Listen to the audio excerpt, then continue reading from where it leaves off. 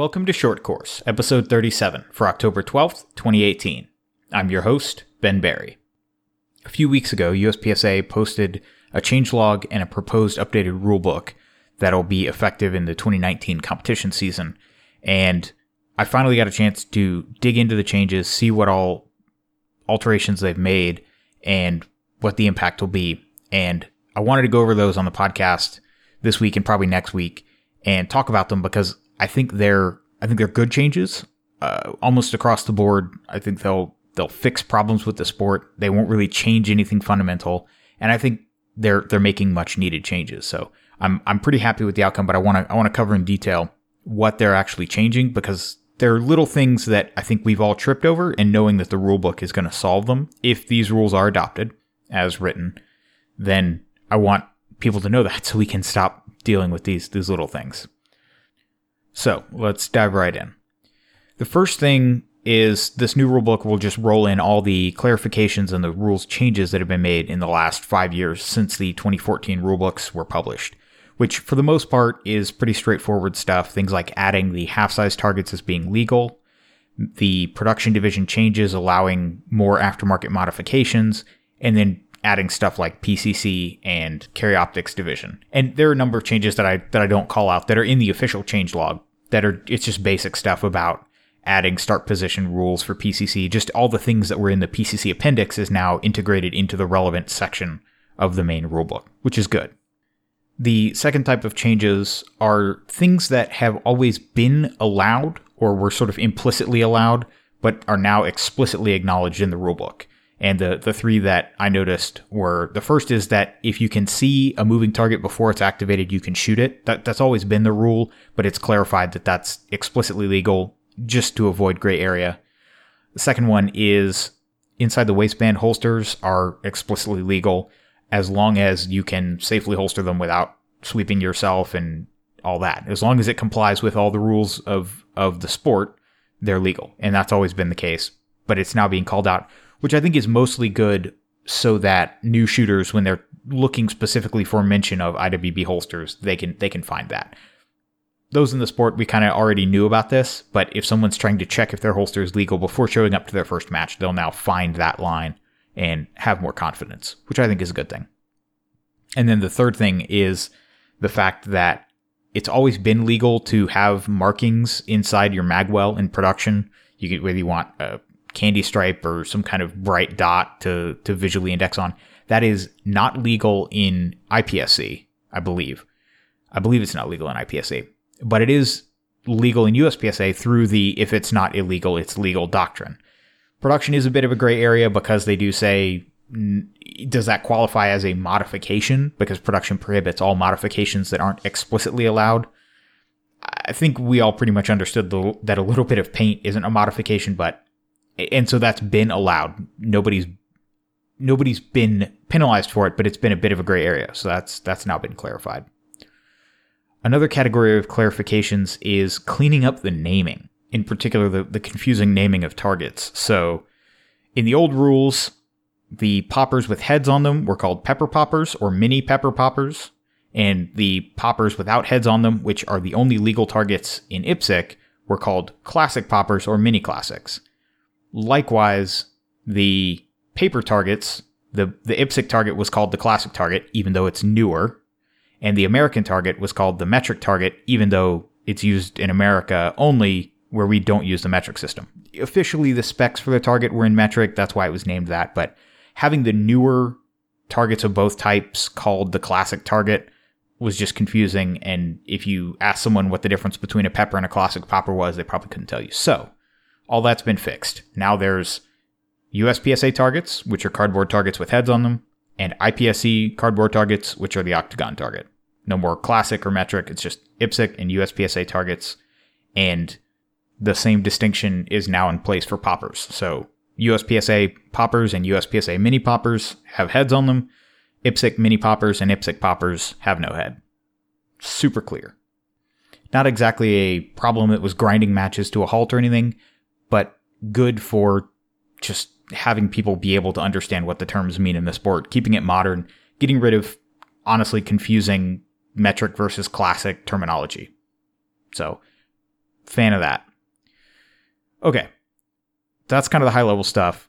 Let's actually dig into the changelog and the individual rules starting in the early part of the rulebook and moving forward. And again, what I'm going to talk about here is a condensed summary of the very thorough changelog that USPSA has posted under the members area.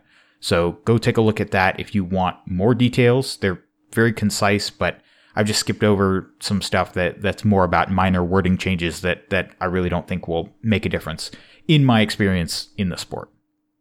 So, first rule in the rulebook that's changed or added is, I think, pretty emblematic of these changes, which is it doesn't actually change the rules, but it just clarifies them. And it adds emphasis to Rule 1.3.1 that says, except where noted in these rules, Level 1 matches must comply with all rules. Matches that do not comply with these requirements will not be sanctioned and must not be publicized or announced as USPSA sanctioned matches. Which basically says, even if it's a Level 1, if you're not going to follow the rules, don't call it a USPSA match. So, ratcheting up the intensity from headquarters about making sure that even club matches follow all the rules, except where there are explicit Level 1 exceptions, which, for the record, I think Level 1 exceptions are good. I think it makes the sport easier to run at a club level. I think having a few of them is a good thing, but making them explicit is important, and not letting people do things that are otherwise outside the spirit of USPSA. Second rule, and this is a big one, and we'll come back to it later, but this is Rule 2.2.1.2. And it says that a shooting area is defined as a surface inside shooting boxes, fault lines, walls, or any other barrier. Shooting boxes and fault lines must be fixed to the surface and may not be less than the minimum height required. Shooting boxes and fault lines are considered to be a part of the shooting area. So if your foot is on the fault line, you're still inside the shooting area. Objects outside the shooting area, whether they contact the shooting box, fault lines, walls, or any other barrier, are not a part of the shooting area, except as specified in 10.2, which we'll get to that later when we get to it. But let me read that again. Objects outside the shooting area, whether they contact the shooting box, fault lines, walls, or any other barrier, are not a part of the shooting area. So this means that, and this is explicitly spelled out in Chapter 10, wall supports are no longer gimmicked into being part of the shooting area because they're connected to a wall, which is part of the barrier, and so you can stand on the back side of the wall and shoot targets. This is a very good change because in theory, you can debug this out of stages. This solves a problem that could have been solved with good course construction before. I don't disagree with that. That said, there have been matches, particularly local matches, where you're just not going to have people debugging stages. And so let's say you're at a local match and there are 6 stages, one of which is a classifier. So you have 5 interesting stages, and it turns out that one of the 5 gets completely gimmicked out of relevance by being able to stand on the back of a wall and shoot some targets from where they're not supposed to be available. That's not good for the sport. Nobody enjoys that. And you might say at a club match, who cares? I would agree with that. I did, and not to call them out for it, but I did see there was a stage like this at the South Carolina section this year. And I don't say that to shame them. It could happen to anybody. They were using these walls with these L-shaped support brackets, and as with the current reading of the rules, because that support bracket, which was 2 2x4s, since that was connected to the wall, and the wall formed part of the barrier of the shooting area, standing on that support bracket was just like standing on the fault line. It was just like having your feet on the fault line. And it made that stage much less interesting. Now, I don't think it broke that stage. I don't know if the stage winner shot that or not. I didn't use that, and I wasn't out of the running on that stage. I had a decent score on it, so it didn't completely invalidate the stage, but it was really lame. And I don't blame anybody who wanted to win for taking that solution. But I'm glad that they're fixing that issue because it just makes the sport lame. It's clearly not what the stage designer intended. And I don't want to go down that route about stage designer intent, but I think establishing this rule that wall supports and anything that's not a fault line or the wall itself, you can't stand on it. I think that's good. And there are a couple more rules later on that come back to this, but calling it out here and saying very clearly, a shooting area is defined as surface inside shooting boxes, fault lines, walls, or any other barrier. So it's a surface inside the shooting box. It's not some piece of 2x4 that's tangentially attached to the shooting box. This is a good change. I'm a fan. 2.2.3.3 it's actually just including in the rulebook a clarification that had already been issued last year, which is sort of a subtle change, but again, I think a good one to avoid some of the gimmicks that you see at particularly club matches sometimes with stages that haven't been super thoroughly debugged. But it makes the sport more reasonable by default. And so it says that any wall that is 5'9" or taller is deemed by default to stretch to infinity, which that's the way that we've been shooting a lot of stages. But every once in a while, you'll have a stage where somebody who's, 6 feet or taller will try and shoot over a double barrel stack or something. And it's usually not enough of a competitive advantage, but this just makes it clear that if the wall is at least 5'9", which is head height for average American males, then it is by default assumed to extend to infinity. And so this means that you'll just have fewer gimmicks. Match directors just have fewer little gimmicks that they can be tripped up by. If they build the stage in good faith and the wall is 6 feet high, then there's no doubt. Wall stretches to infinity, and it stretches to the ground. There is language, and this is the way that stages have been run for as long as I've been in the sport, that if you want to explicitly make the wall so you can shoot over it or under it, that can be clearly marked. That's all still in there, but this just moves the default to be reasonable. Everybody understands you can't shoot over this wall if it's average height. All right, 2.3.7 is an interesting one. This is an entirely new rule that's been inserted that reflects what I was taught in my RO and CRO classes, which is, it says routine maintenance to a stage, such as, but not limited to, replacing targets, target sticks, activators, and other props, ensuring all metal targets remain in proper working order, including adjustment by range staff, are not considered modifications, which means competitors can't complain about them, basically. You can do whatever you need to do, changing target sticks, adjusting your poppers to maintain that your stage is in proper working order. The rule continues. The staff, cooperatively with the rangemaster and quartermaster, are required to ensure competitive equity for all competitors. Such maintenance is not subject to protest or appeal by competitors unless a safety issue is involved. So, what this means is the old RO excuse of they can't reset a popper until someone calls for calibration on it is out the window, which, like I said, this is what I had been told in my RO and CRO classes, particularly the CRO class. We were told your stage is your responsibility. You can't change it. You can't competitively, materially change the stage. But in terms of maintaining your stage in good working order, you as the CRO have free reign. And for example, suggested idea is in between squads, just walk around and give all the steel targets a little tap with your knuckle and just feel if they're falling out of calibration. And if they are out of calibration, Rule 2.3.7 makes it explicit. It's not word of mouth from a CRO class anymore. It makes it explicit that you as the range officer or CRO can fix that on the spot. You don't have to wait for a competitor to eat the penalty and hope they win calibration to fix the popper that's fallen out, which, again, it's not a radical change, but I think it will help the sport. It doesn't completely 100% fix the whole problem with poppers screwing people over, but I think it will start to hopefully shift the culture toward ROs not being so hands-off and taking more responsibility for maintaining their stages, which I think is a good thing. All right, next rule, minor change, but I think a good one. 4.3.1.5.1 says that when you are the minimum, so normally for steel targets, you have to have at least half the calibration zone available from somewhere within the shooting area for it to be considered a legal target. If you only have a tiny sliver of the calibration zone available, or if you only have the head of a headed popper, which is not part of the calibration zone, then that's not a legal target presentation. That's the rule as it has been. This just adds a small modification that says that for mini poppers, you have to have 100% of the calibration zone, which I think makes sense. They're already small enough, trying to make them partials.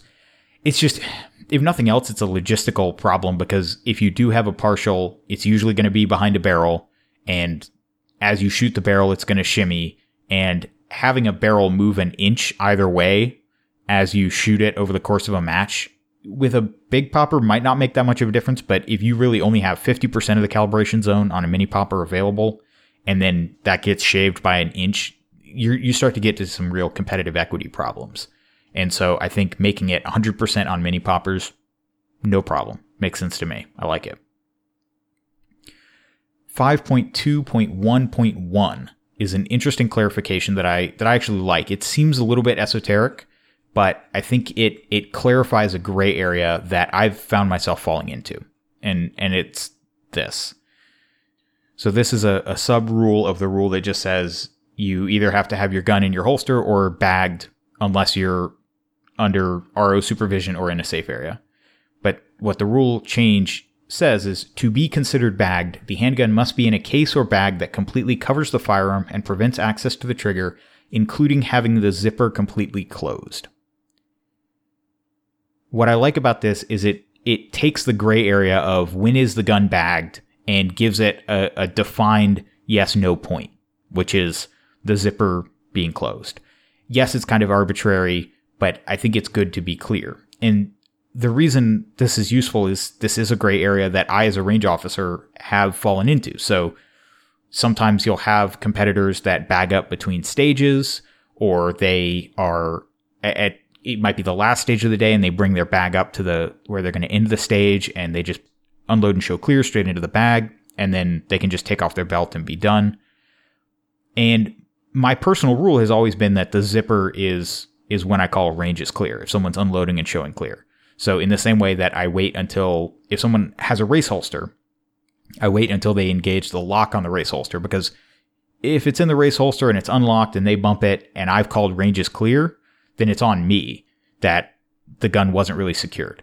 By the same rule, I feel a little bit pedantic waiting until the zipper's closed, but it's a good clear distinction. And so that's actually now been explicitly put into the rules. The other place that this comes in is there have been times where guys will want to gun up at the make ready, and this actually happened at the match I shot this Saturday, where there was somebody who was going to do this. It was actually on every stage. He took his gun off between stages, and at make ready, he would always unbag and holster up.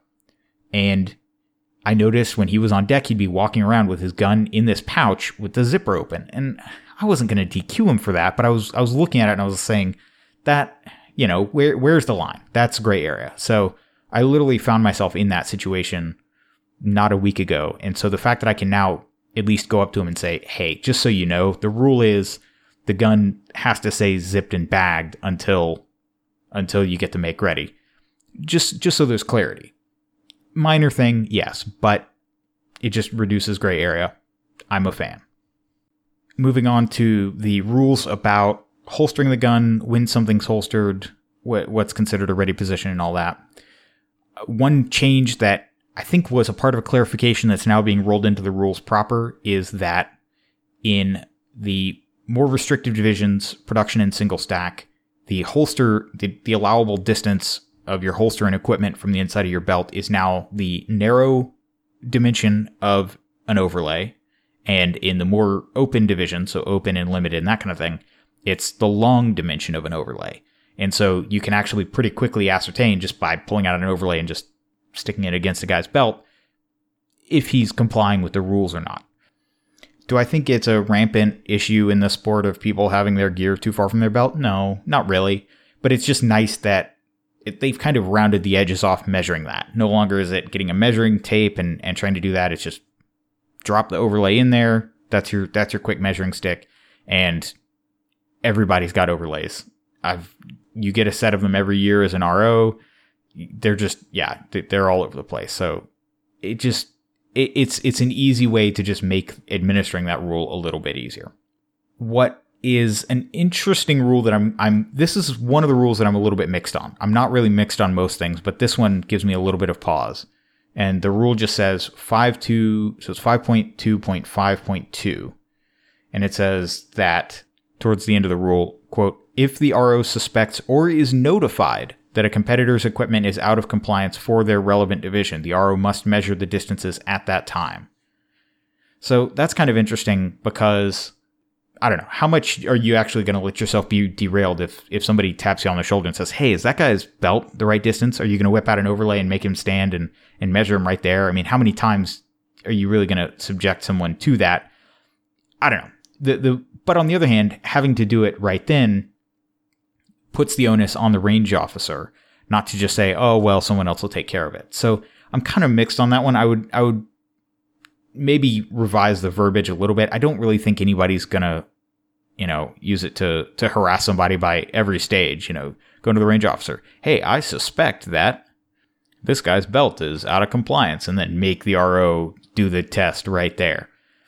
I don't really see that happening, but rules as written, it's a little bit tight. So a little bit of concern there, but I like the idea that it's on the RO to just check right then. And if you have an overlay and it's a quick 5-second process just to check, okay, I'm a fan of that.